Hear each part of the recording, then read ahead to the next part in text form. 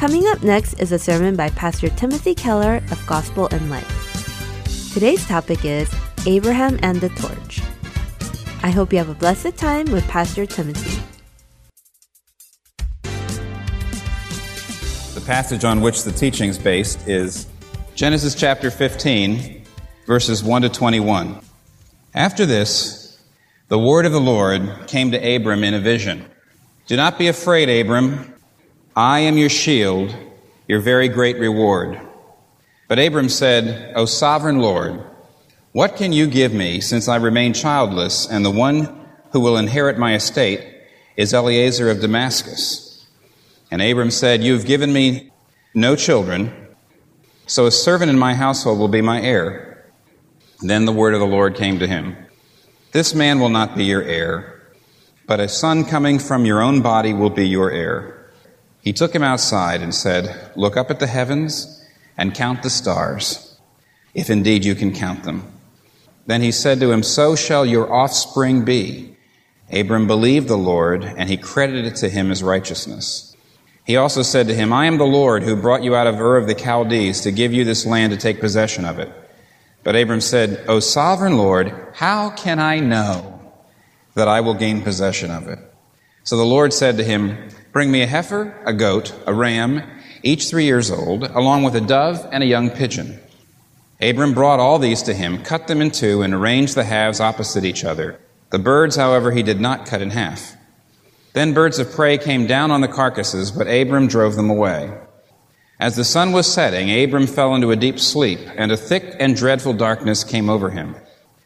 Then the Lord said to him, Know for certain that your descendants will be strangers in a country not their own, and they will be enslaved and mistreated 400 years. But I will punish the nation they serve as slaves, and afterward they will come out with great possessions. You, however, will go to your fathers in peace and be buried at a good old age. In the 4th generation your descendants will come back here, for the sin of the Amorites has not yet reached its full measure. And when the sun had set and darkness had fallen, a smoking fire pot with a blazing torch appeared and passed between the pieces. On that day the Lord made a covenant with Abram and said, To your descendants I give this land, from the river of Egypt to the great river, the Euphrates, the land of the Kenites, Kenizzites, Cadmonites, Hittites, Perizzites, and Rephaites, Amorites, Canaanites, Girgashites, and the Jebusites. And this is God's Word. Now we go back to a series we've been doing, and we're looking in the Bible at people who have had unusual encounters with God, direct encounters with the raw presence of God, and almost in every case, extremely strange and sort of awe-inducing narratives. Most of them are pretty famous. There's 2 places where Moses has a face-to-face encounter with the holy, with the presence of God, and one of them is the burning bush, very famous. Another one is where he's up on the mountain and God puts him in the cleft of the rock and the glory of God passes by. Another one, of course, we've already looked at is Jacob wrestling with God, wrestling in the dark. Another one, which we haven't looked at yet, but it's coming, is Isaiah, who comes into the temple and he sees the Lord high and lifted up, and there's smoke and there's earthquake and everything is trembling. These are all, I don't know how to put it. I say that they're all sensational. And perhaps as a result of that, they're all very, very famous. But this situation in which Abraham, one of the great figures of history, has a face-to-face meeting with God, it's one of the strangest, it's one of the weirdest of all the stories in the Bible, and it's very, very seldom looked at. It's not very well known. It's not very famous. We're trying to remedy that. Let's just get right into it, and you'll see the relevance of it pretty quickly. In verse 1, it says, After this, the word of the Lord came to Abram in a vision. Do not be afraid, Abram. Now, right away, that raises the question, why is Abram afraid? What's going on? And so we have to step back for just a moment, and we have to ask ourselves, who is Abraham? And what is his relationship with God? And why is he afraid? And why is he struggling? And so on. Now, if you stand back and look at Abram, you see that history of Abraham and God starts back in Genesis chapter 12. And when you read all these chapters in this book of the Old Testament, you will see that there's 4 great crises or thresholds, 4 great incidents in which God comes in some way or another to Abram. In the very first one, it's in Genesis chapter 12, in the very beginning, and God refers to it here in verse 7. And he says, I came to you, in the first time, when Abraham was living in Ur of the Chaldees. And God comes to Abraham, and this is what he says. He says, Abraham, get out. Get out of your country. It's amazing the way God he just rattles them off. Get out of your country, get out of your people, and get out of your family. He says, leave your country, leave your people, leave your father's house. He says, I want you to leave everything that's familiar to you. And I want you to go, he says, get out to a land, a place that I will tell you of. And the book of Hebrews says, so Abraham got out, not knowing whither he went. And that was the first. Then later on, when he made this promise to Abraham, he says, Abraham, I want you to get out because I will make a great nation of you. And out of your descendants, out of this great nation, will come one through whom all the peoples of the world will be blessed. Now that means, since Abraham got this promise that he would be a great nation, his descendants would be a great nation, that meant, he understood this, that meant two things. That first of all, God would give him a child.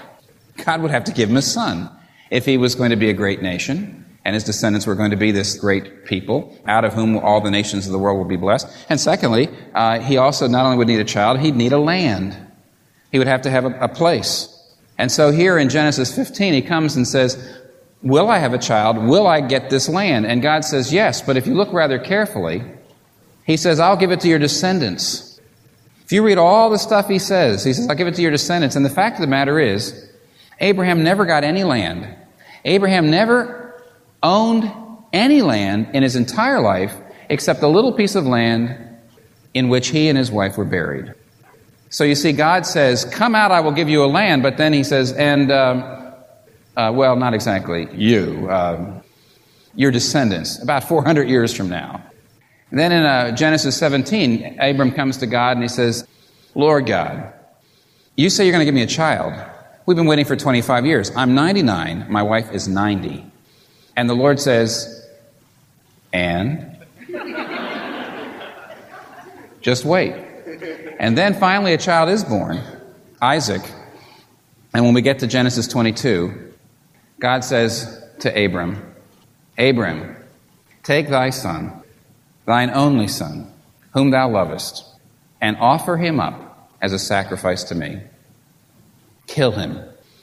Now you see, the best way I've ever heard this schematized, and I can't remember who, but I remember once hearing a minister say, he says, well, let me schematize Abram's life. It went like this. God says, I'm going to send you out. And Abram says, where? And God says, I'll tell you later. Right now, just go. And then he says, I will give you a land. And Abram says, where? And God says, I'll tell you later. Just wander.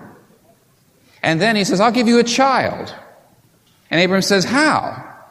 And God says, I'll tell you later. Just wait. And then finally, God sends a child. And he says, Abraham, kill your child. And Abraham says, why? And God says, I'll tell you later. Walk up the mountain. Take the knife. Take the fire. And in every situation, Abraham passed that threshold and he triumphed. A very normal guy, a very ordinary person, with lots of weaknesses, as you can see if you read the entire biography, the entire account. But at those critical places, he faced those unbelievable circumstances and he triumphed. Abraham led a big life. That's the best way I can put it. Abraham led a life of mastery. Circumstances did not master him. He mastered them. Life did not push him around. He mastered life.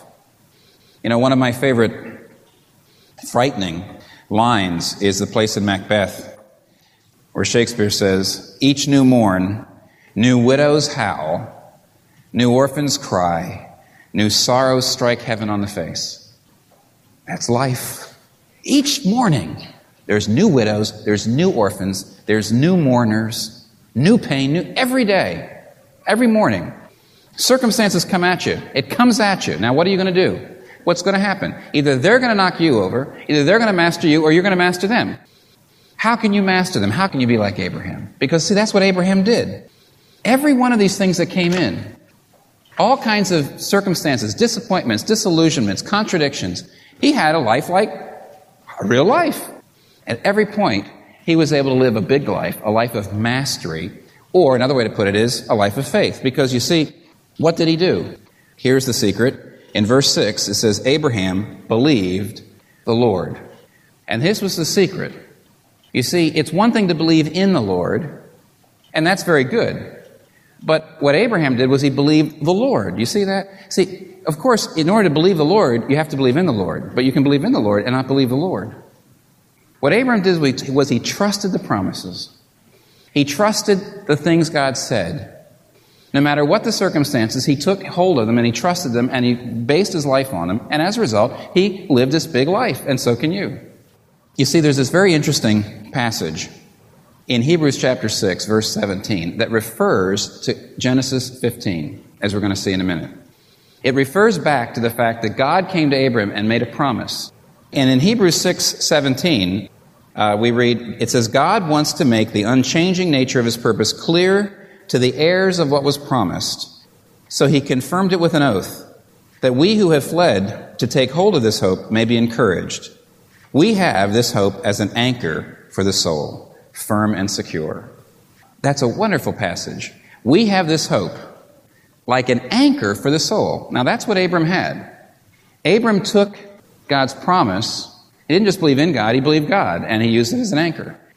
Now the reason that the anchor is used here as a metaphor, in Hebrews 6, it says, what is your hope? What is your hope? What is the anchor of your soul? What is it that really makes you feel like, boy, I've got confidence to live life? If it is whatever, if it is your job, if it is your looks, if it is your talents, if it is a friend. Do you have a friend who's an anchor? The one thing that makes you feel like that will always be there. No friend will always be there. No family will always be there. No talent will always be there. Your looks certainly will not always be there. Whatever it is that you put your anchor down into, if it's a circumstance, it's like putting it in the water. All this stuff is water. Everything but the promise of God is water. It's ebbing and flowing. If it looks like it's flowing now, it'll ebb later. That's the way water is. You have got no hope unless you can put it beneath the water into something that's not water. If you anchor your life into circumstances, nothing. You'll be tossed all around. This says the only way that you've got hope is if you anchor it into something that's not a circumstance. Something that doesn't change. Something that's heavier than heaven and earth. Something that will outlast heaven and earth. Not only will it outlast your friends, not only will it outlast your looks, your abilities, your job, it will even outlast the rocks at the bottom of Lake Erie. It's the promise of God. And Abram was able to get the anchor of his heart down that far. How did he do it? Well, it happened one day like this. See, in verse 8, he says, and this just goes to show you that he's a human being like all of us. God had given him these promises, and he says, I will give you this land, I will make you a great nation, I will bless all the earth through you, I will give you a child, and I want you to live as if those things are going to happen. No matter what it looks like, no matter what the circumstances, put your anchor down into that. And what does Abram say? He says, okay. He says in verse 8, but how can I know? How can I know? Boy, there's a guy like us. And God says, let me help you get the anchor down. And this is what he does. The first thing is, so the Lord said to him, bring me a heifer, bring me a goat, bring me a ram, each 3 years old, along with a dove and a young pigeon. Now, what in the world is he doing? And what's interesting here is that it says Abram brought all these to him, cut them in two, and arranged the halves opposite each other. The birds, however, he did not cut in half. And when the birds of prey came down on the carcasses, Abram drove them away. What is going on? Now, the reason this sounds so difficult to understand is because we don't live in that day and time. Abraham wasn't even really given instructions. God says, bring me these animals, and Abraham immediately knew what to do with them. He came, and he cut them in pieces, except the small birds, and he laid them out. What's going on? He was doing something that everybody in those days and times would have known. But you and I don't. And so we have to understand. You see, how did they sign a contract? How do we sign a contract? Yesterday I did a wedding. And at the end of any wedding in New York City, At the end of the wedding, you get out a piece of paper, it's called a license, and the bride and the groom sign it. And then there's two witnesses that sign it. And then I, the minister, sign it. In a sense, at the wedding, you get up and you make these promises. You say, I take you in plenty and in want, and in joy and in sorrow, in sickness and in health, as long as we both shall live. But you see, what if one of the partners says, how do I know you will deliver these things? How will I know, O sovereign groom? How do I know, O sovereign bride, that you will give these things to me? And you know what the bride and the groom do? They say, I'll sign. I'll sign. Because in our culture, when you sign, there's consequences if you break your word. Frankly, if you haven't signed, there's no consequences, except maybe the black eye of that one person. But there's no real consequences until you sign. So if some say, how do I know that you are going to give us this? You say, I'll sign. But not back then. Because you see, Abram lived not in a written culture, but in an oral storytelling culture. And the way they made contracts was actually a lot more effective than the way we do. Because what they would do is whenever they made a contract, and someone says, okay, you promised me this, how do I know you will do it? The way they would put themselves in a position where there were consequences for the brokenness of their word is that they would act out the consequence of unfaithfulness right before everyone. So, for example, let me read you something that's pretty interesting. This is in Jeremiah 34. In Jeremiah 34, verse 18, we read this. This is what the Lord says, you have not obeyed me. The men who violated my covenant and have not fulfilled the terms they made, I will treat them like the calf they cut in two and walked between the pieces. The leaders of Judah and Jerusalem who walked between the pieces, I will hand them over to their enemies, and their dead bodies will become food for the birds of the air and for the beasts of the earth. Now, do you realize what he's saying? In those days, the way you took an oath was not by signing. What would that mean? Here's what you would do, is you would take an animal, you would slay it, you would cut it, put it down on the ground, and you would walk between the pieces, and this is what you were saying. You're saying, if I do not do everything that I am promising now, may I be cut off, may I be destroyed, may my flesh lay on the ground to feed the birds of the air and the beasts of the field. That's what you're doing. A fairly effective way, don't you think? You see, vivid, but when you did it, you were bound. You acted out the curse. Now, when Abraham was told, bring me all these pieces, he immediately knew what was going on. This was a covenant ratification ceremony. This was the making of a contract. He knew right away, and he figured, verse 12, as the sun was setting, Abram fell into a deep sleep, and a thick and dreadful darkness came over him. Now, this is actually a little hard to understand. Does it mean he actually went into sleep and he dreamed about it? On the other hand, down here in verse 17, it says, then when the sun had set and darkness had fallen, a smoking fire pot and a blazing torch. Evidently, it's almost like the darkness came over him, a darkness of heart, a darkness of mind. It was overwhelming. It crushed him to the ground. There was this unbelievable darkness, this unbelievable horror, this unbelievable terror. It was a dreadful darkness. And it came over him, and it put him almost into a kind of trance. And out of that dark cloud, God spoke about dark things.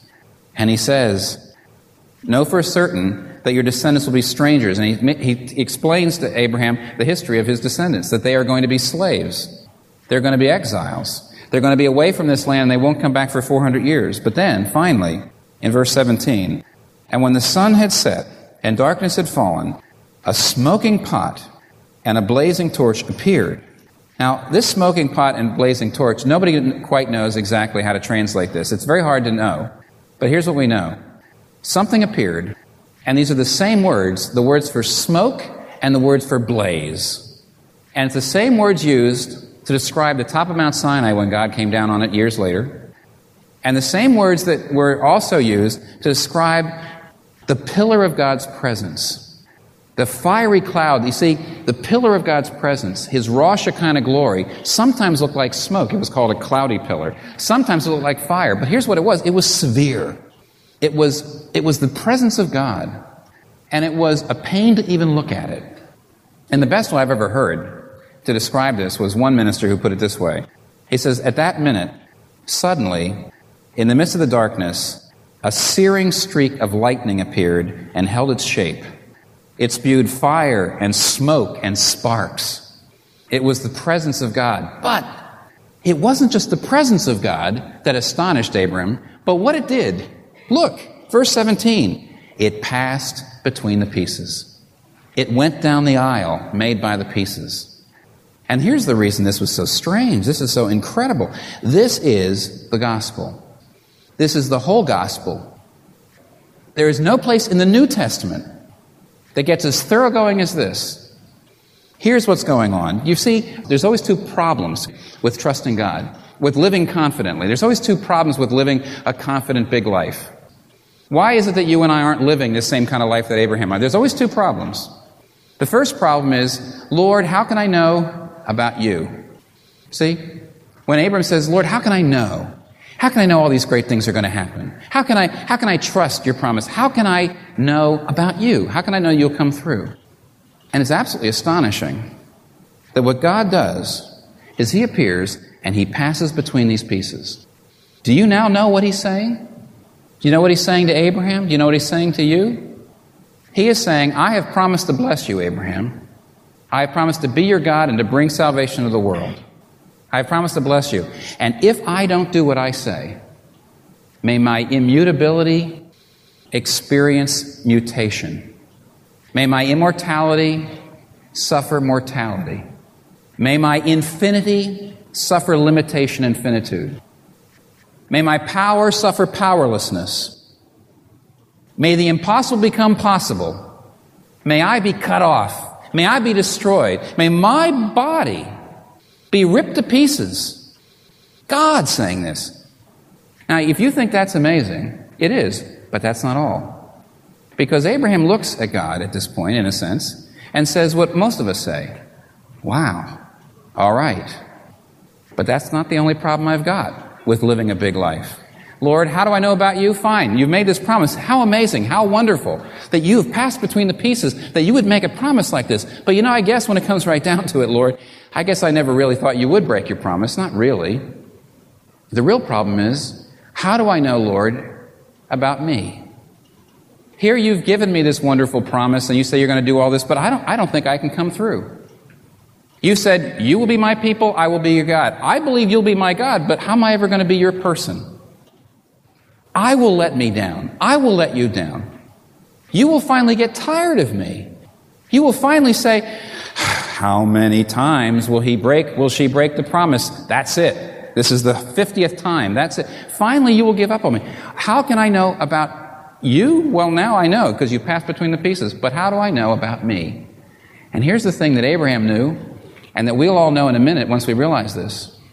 God walked through the pieces alone. He did not say, Abraham, now you do it.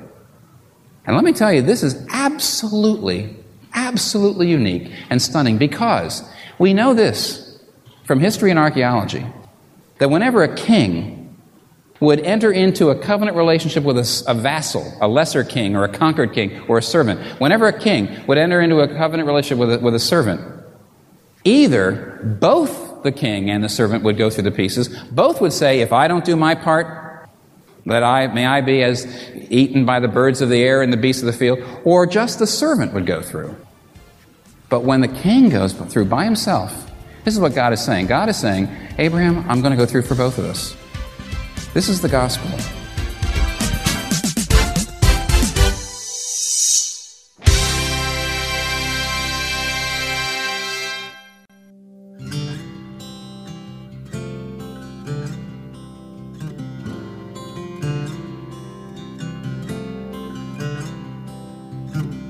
My worth is not in what I own, not in the strength of flesh and bone, but in the costly wounds of love at the cross.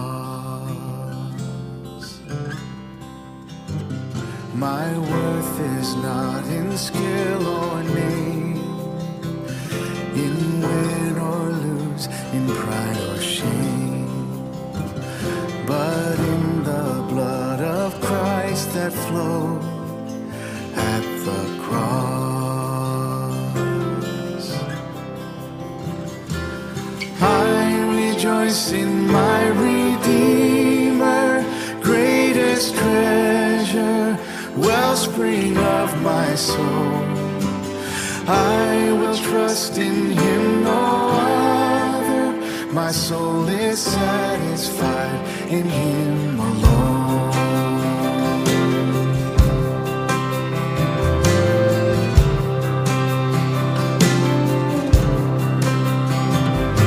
As summer flies, we fade and die. Fame, youth, and beauty hurry by. But life eternal calls to us at the cross. I will not boast in wealth or might, or human wisdom's fleeting light, but I will boast in knowing Christ at the cross. I rejoice in my Redeemer, greatest treasure, wellspring of my soul. I will trust in him, no other. My soul is satisfied in him alone.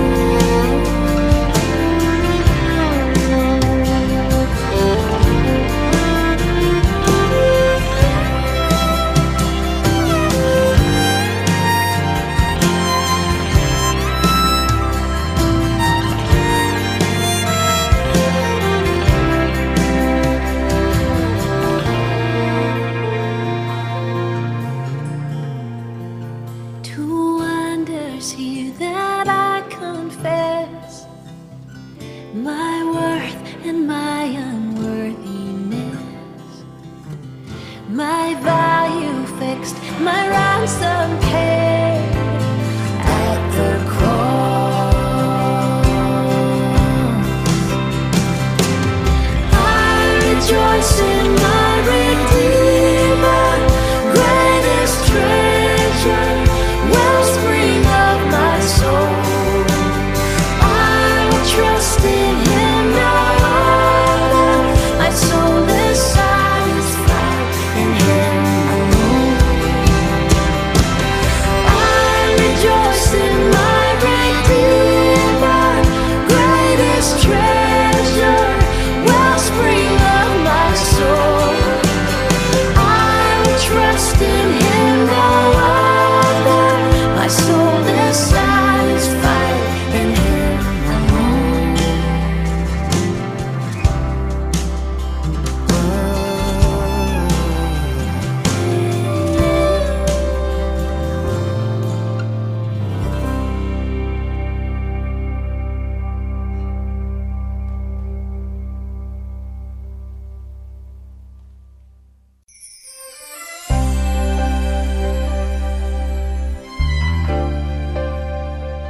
You are now listening to Unity in Christ, the English hour of our broadcast program. Here at Heart and Soul Gospel Ministries, we strive to aid in the spiritual maturity of our listeners. Since 2000, we have dedicated our lives to make disciples of all nations through internet broadcasting or through our CD delivery program. Now you can find all the programs of Heart and Soul on podcast. All you have to do is search for Heart and Soul Gospel Ministries to listen to or download this week or past week's programs. Please don't forget to subscribe to the podcast.